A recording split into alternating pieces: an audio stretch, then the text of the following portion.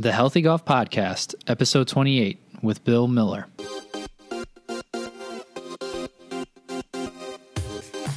Welcome to the Healthy Golf Podcast, a podcast designed to help you transform your golf game and your life. Join your host, Dr. Joe O, as he chats with experts on all things golf performance to keep you feeling great and playing your best on and off the course.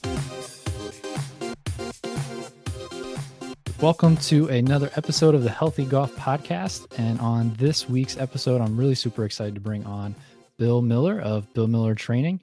Bill is a certified strength and conditioning coach who primarily specializes in working with rotational athletes, and most of his work has been done with baseball players and javelin throwers, but he's also done other rotational athletes and I'm sure other athletes as well, including golfers. So Bill, welcome to the show. Hey, thank you so much for having me on. Bill, super excited. Why don't you just go ahead and give everyone a quick background on you and kind of how you got into what you're into and kind of what you're doing now? Yeah, so currently I train athletes out of a facility in Palatine, Illinois called Dream Big Athletics, and we're located about 30 minutes west of Chicago. So I got into training mostly because of my baseball career ending. I needed something to do, and training was kind of like the best route for me to go at the time because in professional baseball, you have a lot of different levels. And the lowest level is called independent ball. So it's not affiliated with any sort of major league teams that we know of. And independent ball is a grind. You don't make much money. And it's basically you're living on the dream that some scout sees you do something good at some point and gives you a contract. So it's quite a grind. And it kind of worked well for me. Training out of this facility, I basically started running, small little kid training camps. Back about 5 or 6 years ago when I was still trying to play. And then, over time, it just kind of grew into something. I realized my baseball career was ending and I needed to move on to the next chapter of my life. But what's interesting is a lot of the stuff we're going to be talking about today comes from that context. So when I was a baseball player, I was probably the biggest, strongest guy on the field whenever you looked at our teams. And I could out bench press, out deadlift, out squat pretty much everyone on the field. But the problem was I was not hitting the ball far like everyone else, and I was not throwing fast like everyone else. I had good speed and good power, but not great power, not good enough to make it to the next level or to keep my career going. So I really began to realize that, hey, all I'm doing in my training is heavy strength, which is a slow speed, no matter how you do it. And over time, I began to realize that, hey, if my deadlift goes from 550 pounds to 600 pounds this offseason, is that really going to make me hit the ball far like how this skinny kid from Texas is hitting the ball, or how this, skinny guy from California is throwing the ball 10 miles per hour faster than me? What is missing in my training that I need to start targeting? And what I've began to realize over time is that the more and more specific we can get with those goals or those big tests for power, the better your training is going to be. So that's kind of like the context of where I come from. I think a lot of people see me on Instagram and they're like, oh, you're a big medicine ball guy. What does that mean? Blah, blah, blah. And it's because I came from the background of being West Side barbell, bro. 350 pound bench is all that matters. But in reality, you have to be able to move and express that force at very high speeds. And so now that's what I really point to as the end goal for a lot of our strength training, at the end of the off season, if that makes sense. Yeah, it makes a ton of sense. Just to go right into it, I would say is what are kind of your assessments that you do on your players?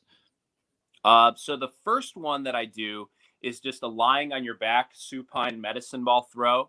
We'll test that one at different ranges, usually like a 10 pound, 6 pound, and 2 pound ball.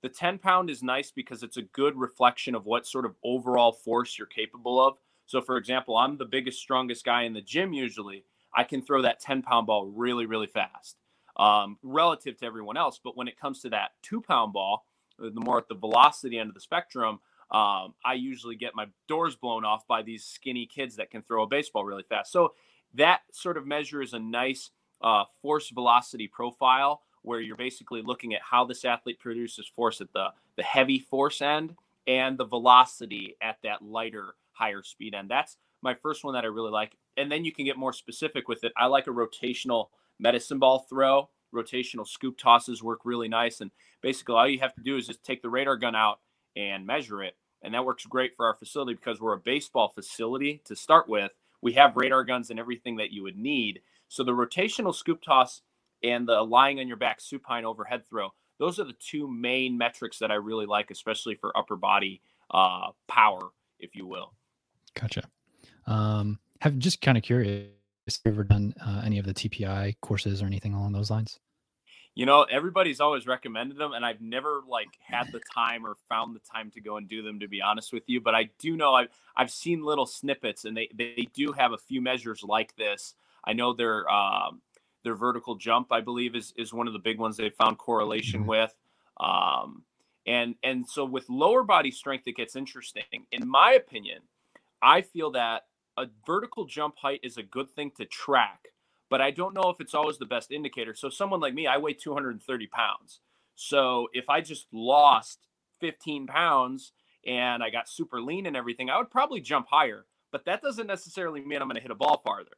So I look at it more as I think jumping is great, but you have to focus on your own number improving, not trying to say, well, if you can't jump 30 inches, you're going to be a terrible long driver or a terrible baseball player. That's, in my opinion, that's not how I would look at it. But I know TPI is so much more in depth than that.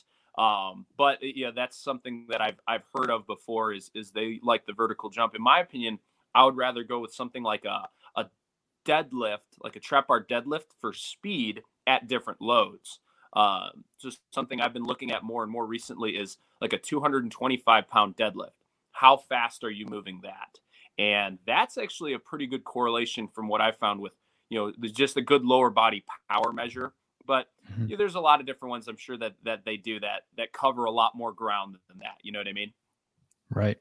And you had mentioned just in your intro when you were talking about moving, getting stronger, and that might be good and all, but after a certain point, it has diminishing returns, right? So what is your kind of, I'm always interested to hear what people's takes are on what is like your kind of minimal acceptance level of, say, strength. And after, once someone reaches that point, like I said, they're going to have diminishing returns on just getting stronger, because especially if they're trying to move fast, it's not really going to necessarily add up to anything else if they're not training fast. Yeah, that's 100%. The way I look at it is, can you deadlift twice your body weight? That's usually a pretty good metric. Can you bench 1.5 times your body weight or close to it, 1.2 times your body weight? If you can't do those things, you're probably force deficient. But still, like I was talking about before with that force velocity profile, that's going to tell you more than anything else. How you produce force. If you, relatively speaking, if you really struggle with that lightweight medicine ball, you probably do need to train more at the velocity end, no matter what your heavy strength training metrics are like. But if we were to just focus on those heavy strength training metrics, I would say deadlift around 350 pounds or more. If you can't do that, you probably need to deadlift a little bit more. And for bench press, for at least the baseball community, 225 pounds seems to be like that benchmark of once you hit 225, there's that big diminishing return, but getting up to 225, you usually see pretty consistent gains in terms of velocity. Squatting, same thing, around that 350 pound range. Some guys are really good at it, some guys aren't. So you do have to take an individualized approach there, but I would say those are kind of the ranges. But all you have to do is just look around and look at who is elite in what. Are you elite in squat and deadlift, or are you elite in your sport? So in the baseball community, usually like a 500 pound deadlift or a 300 pound bench press is elite. Like that's the top of what you're going to find on most teams. So if we know you're encroaching upon that range and your velocity still sucks, then we know that's where the diminishing returns are coming from. So yeah, makes a ton of sense. And then just to clarify, you work, I assume, with a lot of younger athletes, elite athletes for the most part. Yeah. Yeah, it's kind of a nice mix right now for me. I usually, before COVID started, it was mostly younger and high school group kids with a handful of college and pro guys. But now it's starting to shift because we're not taking on any youth athletes right now with COVID restrictions. So I actually get to train. I got about 15 guys that I'm training right now consistently over the course of the day. And I think it's 5 professionals, 5 college guys, and 5 high schoolers. So it's really like a nice mix. Yeah. Um, and it is cool to see like the difference in strength between the college and pro guys is nothing. Like there is no difference in terms of weight room strength between those college and pro guys. But when you look at how they throw, I would say like a 4 to 6 pound medicine ball, something in the fairly light range, you can really tell the difference of how the pro guys apply force. It is really, really cool to see how explosive they can get when they have a medicine ball in their hands. Awesome. Yeah. And then just as because I know age ranges of listeners, I assume, vary in this. Just to throw this out there, if you're 65 years old, don't try to aim to get like a 300-pound squat or deadlift. Odds are that that's not going to happen, but just go off of what's relative to you. I mean, again, at that point, I always like to aim for like body weight, at least body weight. If you can get a little bit higher for that, especially for the older population, that's what I aim for at least. But then, yeah, so let's go into some medicine ball training. One, I think it's great because they are obviously relatively affordable for the most part. And people can buy them. Now, I know you assess speeds with multiple different things depending on what it is and what the apparatus you're using, right? You train with push, which is a device basically that measures how fast things are moving essentially. And you use your radar gun, and then obviously another essentially radar gun for like swing speeds, which isn't always the greatest to measure those other things such as throwing or something like that. Yeah. But talk about medicine ball training, kind of the benefits of that, and then, throwing velocity, the different weights and all of those things.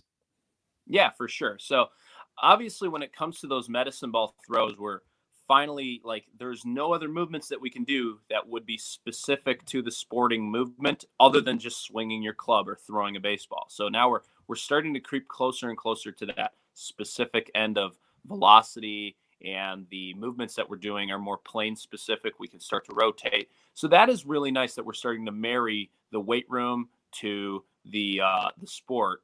And that's why I love medicine balls so much, because it's not only is it a good training tool, but it's a good indicator of the power that you're creating. So that's something for people to understand. Like you don't have to do tons and tons of medicine ball throws in your training. I would recommend at the very least though, doing a few sets of a medicine ball throw once a week, just to make sure that your training is improving that velocity. Now, the problem is a lot of people don't have radar guns. So what do you do if you don't have a radar gun? You can throw the medicine ball for distance. And this is where it gets pretty cool. There are a few exercises like the rotational scoop toss works pretty well for distance. The medicine ball chest pass works very well too. And a lying on your back supine throw. You can do those for distance. And what's really cool is I've been learning a lot about external focusing lately. So having a goal that you can see that you're trying to hit a mark, just by putting a mark like a cone or something to try to hit 30, 40 feet out there automatically increases intent or effort or something with an exercise. And it really starts to drive home how the athlete can like produce so much more force than they think in an exercise just by having that goal. So that's something that I always recommend. Like it's not good enough to just do the medicine ball throws. It's better to have a goal or a target to hit when you're doing them, because it can be so easy to lull yourself to sleep just doing some chest passes nice and easy off the wall, or maybe doing some slams or something. If you're not trying to hit a mark, it's really, really hard to get the most out of that movement. So that's something I try to drive home to people, at the very least once a week. Just have a day where you're throwing the ball for distance to see what's really happening. But yeah, I also think too, with that comes the fatigue factor. I think a lot of people pick up a 5-pound medicine ball and think, oh, I could throw this 150 times today and I'm going to get better. But that's not, that we know that's not what's going to happen. So we really have to make sure that every single rep is maximal effort, is maximal focus and on the technique, and just trying to drive the ball as hard as you possibly can into the wall or to the radar gun, whatever the case is. So if you look at it like that from a performance perspective, now you're starting to see what volume you should be working with. So for example, if I have a guy doing 5 sets of 5 medicine ball throws for the radar gun, and by that 5th set, velocity is decreasing by 1 or 2 miles per hour on average, then it's probably time to shut them down because they're running into fatigue. If these movements are high velocity, and that means that they're so based on the central nervous system firing at 100% maximal rate coding to recruit all those motor units very fast. If that's what our goal is, then any sort of central nervous system fatigue is going to slow us down, which means we're not going to tap into those adaptations that we want to see. So that's really where the medicine ball throws, I think, can really start to help athletes. Yeah, I always find, at least when I'm programming like medicine ball throws or any kind of power thing like that, we're talking minimal sets of 3 to 5 reps. And even though you are throwing like a 4 to 8 pound medicine ball or somewhere around there, and it may not be super taxing as what would be like, an all out sprint. Mm-hmm. But like you said, yeah, for power development and speed, we're using the nervous system, and it takes a lot of effort for that to happen. And then you need to rest for a long time. And then I know it feels like you don't need to rest for, 2 to 3 minutes, but that's what your nervous system needs. So it can be, like you said, super easy for the body to, or someone to just assume that like, oh yeah, I'm just going to do 150 of these and it's going to get better. But over time, you may not notice those, like you said, those small changes in that velocity drop. And then you're just kind of training for no reason. Essentially, you're just training yourself to be slower for the most part. Yeah. And that's really a big reason why I wanted to write the book Swing Fast. That was one of the biggest points that I found. Like, I see a lot of people doing the right exercises or doing exercises that are like, would fit in most of the programs that I write, but it's the intent and the measurement behind those movements that really creates the adaptations that we want to see with our athletes. That's how the magic happens. It's not doing this exercise. It's doing this exercise with intent and measuring to improve that exercise. That's where it really happens, in my opinion. Right. So I have seen some of those things that you've been posting on Instagram and social media about external focus for kind of power development, which you just alluded to. Tell me about some things that you've done besides just like placing a cone somewhere or a marker to hit. What kinds of things have you actually seen kind of in-house versus someone just not, leaving it as an internal focus? Yeah. So here's something really cool. So like you had mentioned before, we have the push band that goes across your forearm or anywhere in your arm, really. And we track medicine ball slam speed. Basically, it's just tracking how fast your arm is going. And so we got a lot of like college guys coming back, over from break and stuff like that.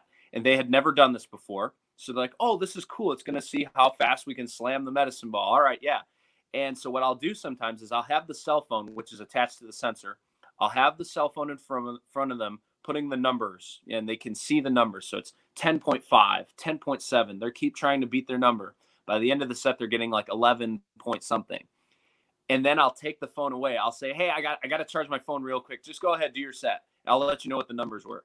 The numbers almost all the time were down about 0.3 or 0.4 meters per second on average. And this was crazy because it wasn't just with 1 or 2 athletes. It was with like 10 of the 15 athletes that I trained. So it really drives home that point of like, if you do not have a mark or some sort of feedback after you do a rep, you could be kind of lulled to sleep of just, I'm just doing the same thing, going through the motions.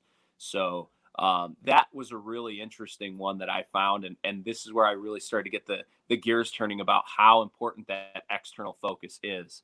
But yeah, if you don't have a sensor like that, what you could also do is do sort of, sort of like you could do broad jumps for distance.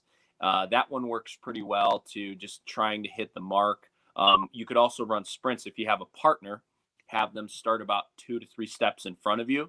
And, you guys go at the same time and you're trying to catch your partner. And so just stuff like that. It's just having that little bit of extra motivation can really make a difference in all the reps that you do. So instead of having 4 or 5 good reps in a session, you're getting 20 to 25 really good reps in a session. That's the idea here.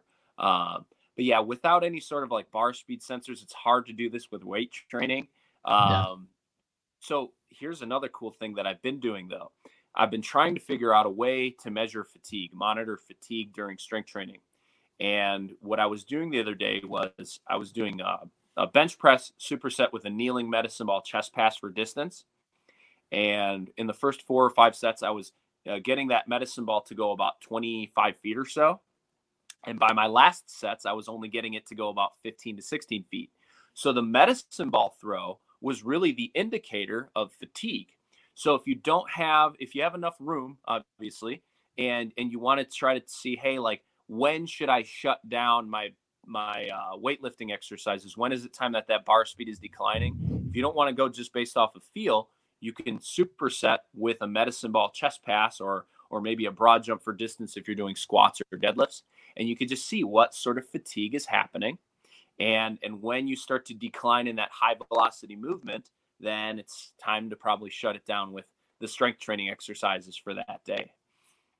Okay. So you would stop strength training versus maybe reduce the weight or reduce the amount of reps someone's doing? Right. All You those are could do that options? as well. Yeah, Okay. you could do that as well, of course. But yeah, like that's probably when you know the bar speed is declining. So then whatever route you wanted to take after that would be the route that you would go. So yeah. Gotcha. What is kind of your threshold for reduction in having them stop in terms of, whether that's distance measured or if you have the speed with push there? What's kind of your Mhm. like threshold? I usually say 10% of like the maximal performance that you can get in a movement. If you have a 10% drop off rate, then it's probably time to shut it down completely. I usually shoot for like the 5 to 10% drop off rate. So for example, if you're moving a bar at 1.0 meters per second and by your sixth set you're only getting it 0.9, yeah, it's time to definitely shut it down. Um, I'm not sure if you know of Chris Beardsley at all of strength and I've heard the conditioning. name. Yeah. Yeah, Hmm. so him and I, we talk a lot about training, and he's a huge influence on me.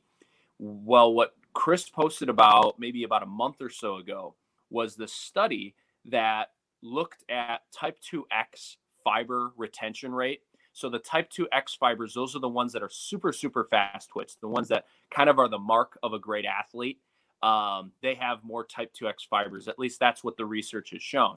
And so when you look at strength training, in terms of velocity loss, once you get beyond that like 10% velocity loss, you start increasing type 2A fibers and it's shifting away from type 2X fibers. Whereas if you stayed within a 10% velocity loss rate, no more than that, you actually retain your type 2X fibers pretty well. So, we had mentioned diminishing returns about 5 or 10 minutes ago.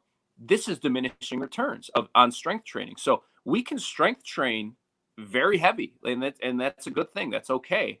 We just have to make sure that if we're getting to that point where we're not quite sure if an athlete should be doing a lot of strength training or not, all you got to do is look at their performance and their bar speeds. And if you know that their bar speeds are declining more than 10%, then it's time to definitely shut them down because that's where you would get those diminishing returns from. So it is a very, very interesting thing of how bar speed can really help to advance the athletes not only in the weight room but also retaining that high velocity strength or power, if you will. Yeah, that's pretty interesting. I haven't seen that or read that. I'm pretty sure I probably follow Chris. I just Yeah, don't, with the amount of people you follow these days, it's just goes through. Who knows? yeah, But yeah, that's sure. pretty interesting. That after a little bit, that it goes, you start to see more development of those slower type Mm-hmm. fibers, basically for the most part. Which is obviously, anyone who's in a power dominant sport is not what you want for the most part. Right. Well, and then the balancing act is, well, what if I'm an athlete who I always get hurt? Perhaps you need more hypertrophy. I remember the story of Greg Rose from TPI or On Base U, whatever it is now. But Greg Rose used to Both, train yeah, Rory McIlroy. yeah, Um, so when Rory was a kid, he rotated super, super fast. Like he was rotating like a PGA Tour driver at age 14 and 15, but he was so scrawny and weak that he would run into low back issues and he'd get injured all the time. So with him, he's an athlete that you say, yeah, you already rotate very fast. We just need to pack on some muscle mass onto you to try to protect those joints a little bit more. If that's where you're at, then it's probably okay to train with higher velocity loss per set, because then you're going to run into more of those hypertrophy type gains. That's okay then. So you really do have to know with what athlete you're working with and where do we need to stress them more. It's probably okay to train those Rory McIlroy types, those really fast, skinny kids. It's okay to train with higher velocity loss per set. But somebody like me, who's already a big, strong guy that's slower, I probably don't want to train that velocity loss per set. You know what I mean? Right. Yeah. I think basically one thing that I have done with some other colleagues who have taken some data on golfers specifically and have looked at like vertical jump and some of those other power tests like seated chest pass. They do a rotational shot put pass with a medicine ball for distance. And I tend to not like that sit up pass test throw, but it's not bad, I don't think. I end up doing it with all one size medicine ball just to keep things simple for the most part. Yeah. But anyway, when you look at club head speed and you look at all these other tests and their mobility, basically a lot of times people end up having more than enough club head speed versus what they have in terms of strength or mobility. And just exactly like you said, like there's really no need to keep working on getting faster right now. I mean, it's still going to be important to maintain that, of course, but you really need to be focused on getting stronger, whatever that is, whether that's, building up some muscle mass and just pure strength, because if you continue to rotate as fast as you can, you're going to end up probably resulting or have a potential injury, of course, which is just going to set you back even further. And that's very common, at least that I have seen in young kids, especially golfers. They're already fast as it is. They're usually scrawny for the most part, and they don't have a lot of strength or muscle mass. And so they end up getting hurt, which is not ideal, of course.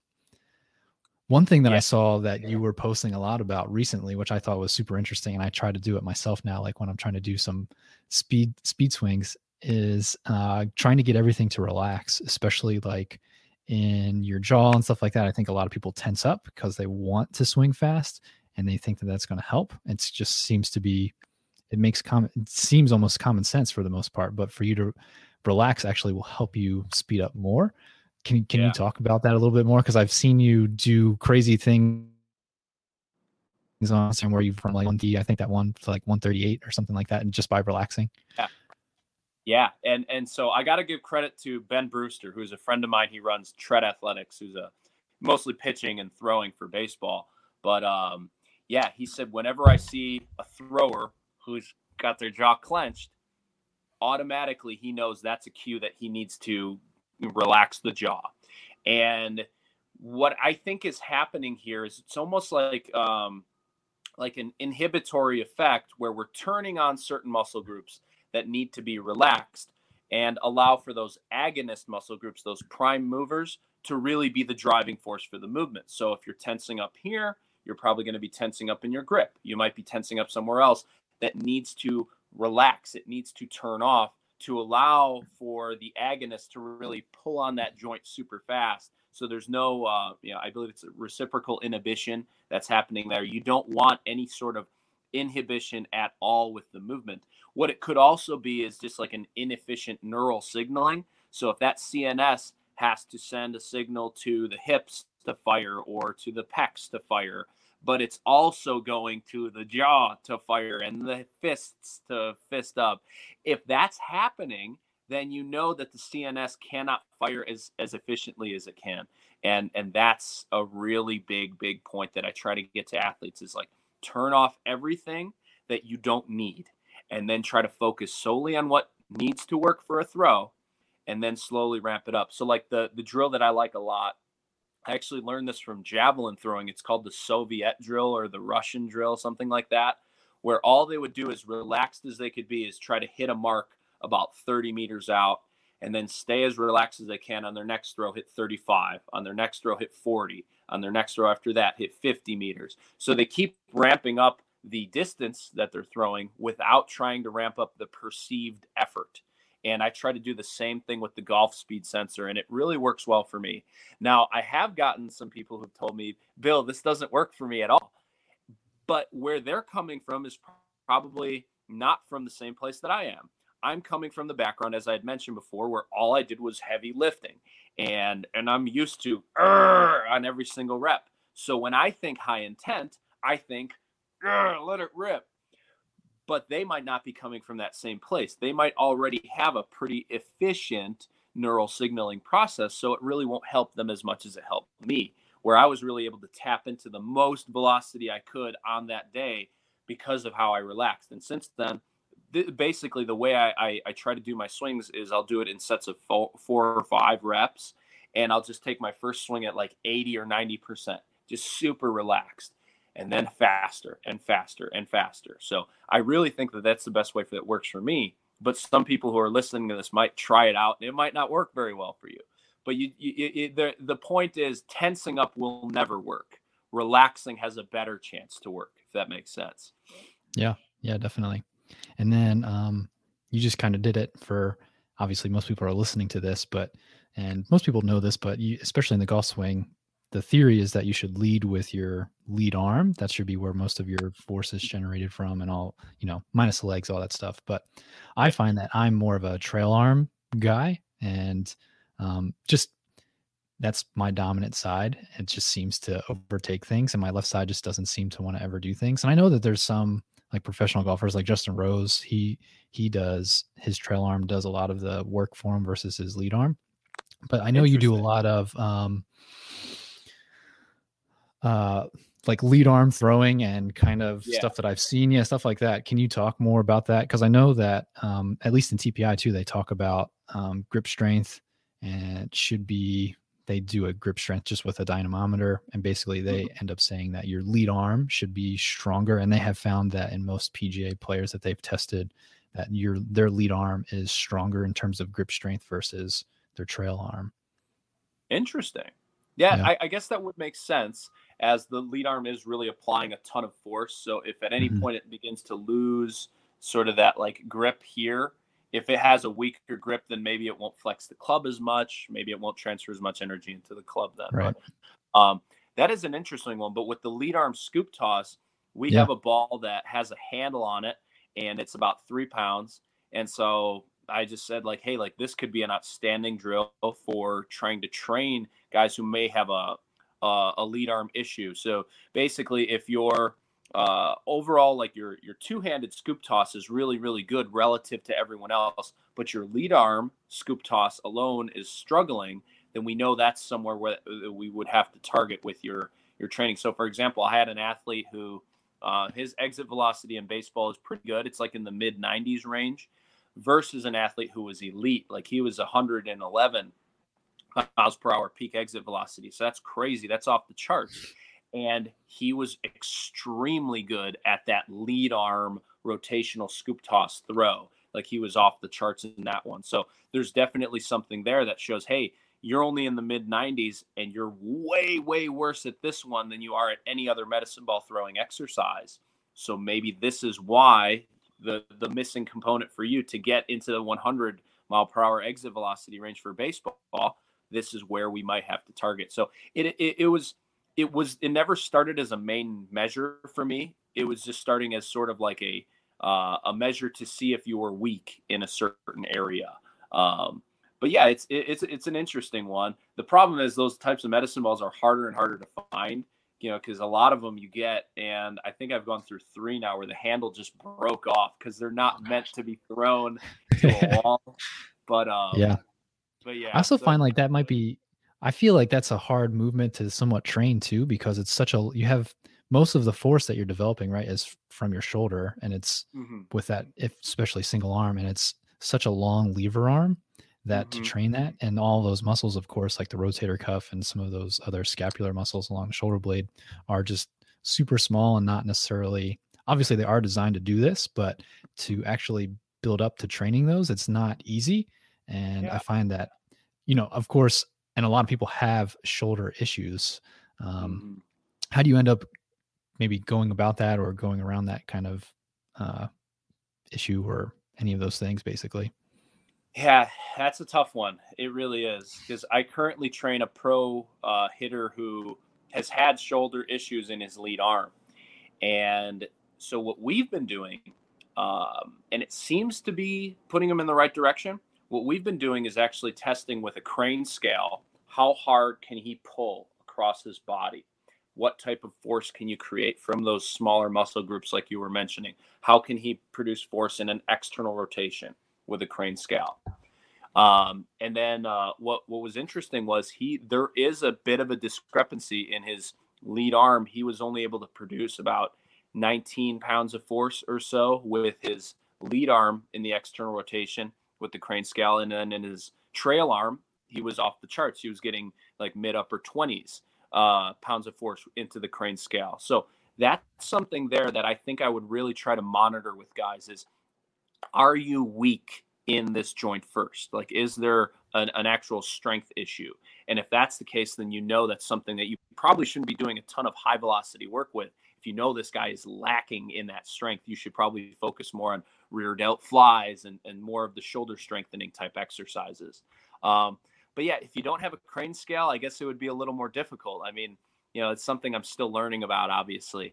It is a difficult thing for sure. Obviously, if there's any time, like I know there's some people who have probably never done drills like this that are listening to this podcast. If at any time you feel any sort of ow when you're doing a medicine ball throw, stop doing the medicine ball throw. I can promise you there is some sort of underlying issue that is not going to be fixed by medicine ball throws. And this is kind of the plight of all of this high velocity power movement that I love to do, love to track. If you do it too much, you are going to run into the same injury issues that Rory McIlroy was running into when he was younger. There's a reason that we can't just rotate fast forever. We have to have some sort of strength and stability behind the joints. So there is that balancing act. And I can promise you, if there's any sort of injury issue or any sort of pain, and when doing a medicine ball exercise, you got to slow things down and work more on the strength and the stability end of things. So yeah. Yeah, no, I appreciate that. I'm a physical therapist, so I always end up at first resulting to saying like, all right, well, let's take a look at your form first before we do anything. Like if I'm there with someone, and then, if form still seems to check out and they continue to do it and it just continues to hurt, then obviously, yes, we need to stop.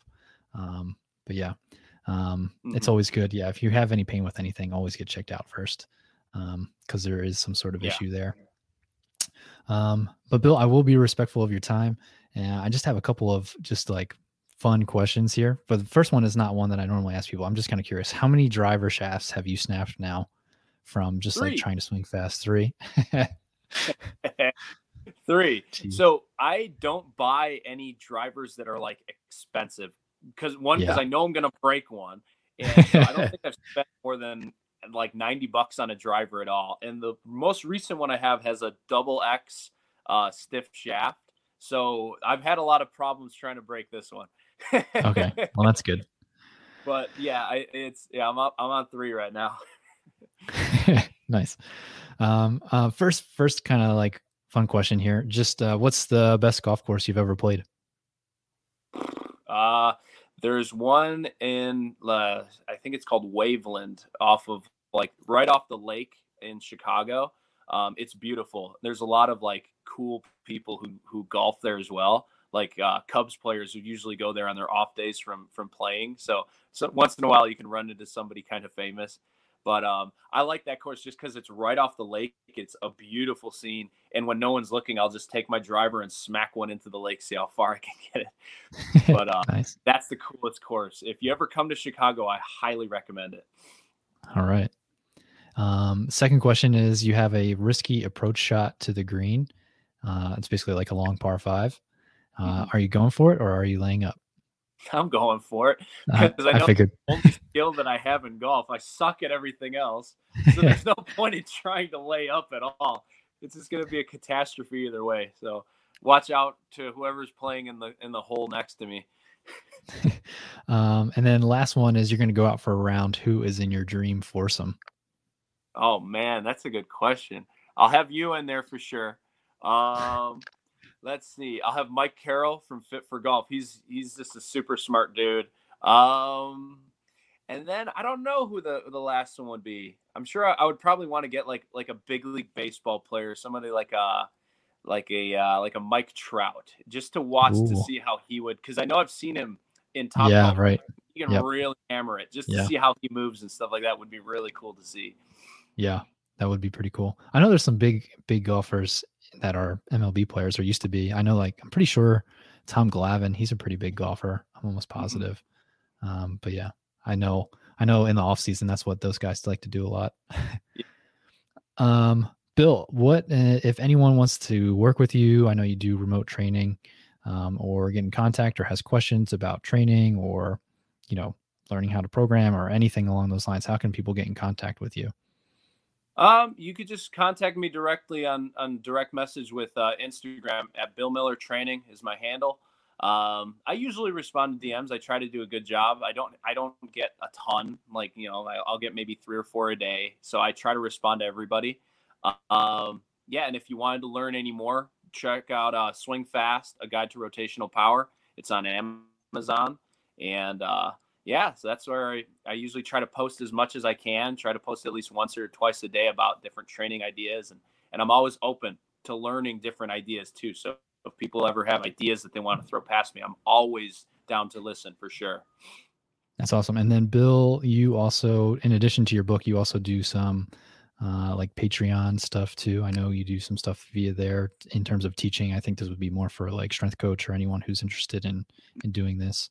But yeah, Patreon, I know you do some videos and blogs and stuff like that. Is that right? Yeah, the Patreon is kind of like an extension of the social media stuff. So on these social media posts, if I'm going to spend 3 or 4 or 5 hours sometimes on a post with research and writing and everything, I want to try to give the really dedicated coaches the time to really read and go in depth with it. The Patreon is Bill Miller Training, so it's real easy to find it there. Yep. I will link all this stuff up in there, and social website, all that stuff, and including the book link, like he said, is on Amazon. And you do have a physical and a Kindle edition, right? Mm-hmm. Correct. Yep. Perfect.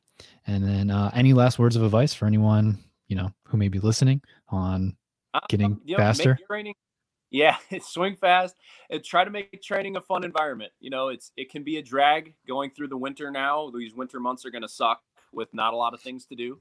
But try to make your training environment fun. And the best way to do that is find exercises that you can measure. Broad jump for distance, throw a med ball for distance. Find something fun in training that you can track and measure and try to get better over this off season like that. Love it. Bill, thank you so much for your time and all the knowledge that you shared today. For sure. All right. That wraps up this week's episode with Bill Miller. I hope that you enjoyed that episode as much as I enjoyed interviewing Bill. Hopefully you had some points in there that you could take away. If you're not following Bill, go ahead and follow him on Instagram or Facebook or Twitter. I believe he's on all of those platforms, and he definitely puts out lots of drills and great informational posts that you could use. As always, though, it's definitely most important to get assessed to make sure you know where you're at so you can really focus and customize your workouts and your performance training to what you need the most. As always, those links are in the show notes for Bill, so go ahead and check those out. Also, if you have not joined the Healthy Golf Facebook group, please go ahead and do that. I do a live training in there every week on something specific to golf and the body and or health. So go ahead, check that out. The link to join is in the show notes as well. Also, if you haven't had the chance to download the 9 free workouts, please go ahead and do that as well. That link to get those is also in the show notes. And last but not least, I am running some Black Friday through Cyber Monday sales. I'm also running some sales that no one else will get to see if you get on the list. I will drop that link in the show notes as well if you want to check out what those deals are. That will be in there. You will also get the regular Black Friday through Cyber Monday sales as well. But go ahead and check that out if you're looking for some steals this offseason and really want to add 15 to 20 more yards, maybe lose a little bit of weight, or just make sure that you're not the shortest hitter in the group next season. Go ahead and check that out. I have options available for online training as well as in person. So even if you're not local to the main area, you can still work with me virtually from virtually anywhere in the world. But thank you again for joining and listening. If you're in the U.S. listening to this, have a happy Thanksgiving this week. If you're not in the U.S., just have a great rest of your week, and look forward to dropping another episode next week. Keep working hard. Keep striving for excellence in everything that you do, because when you feel great, you golf great.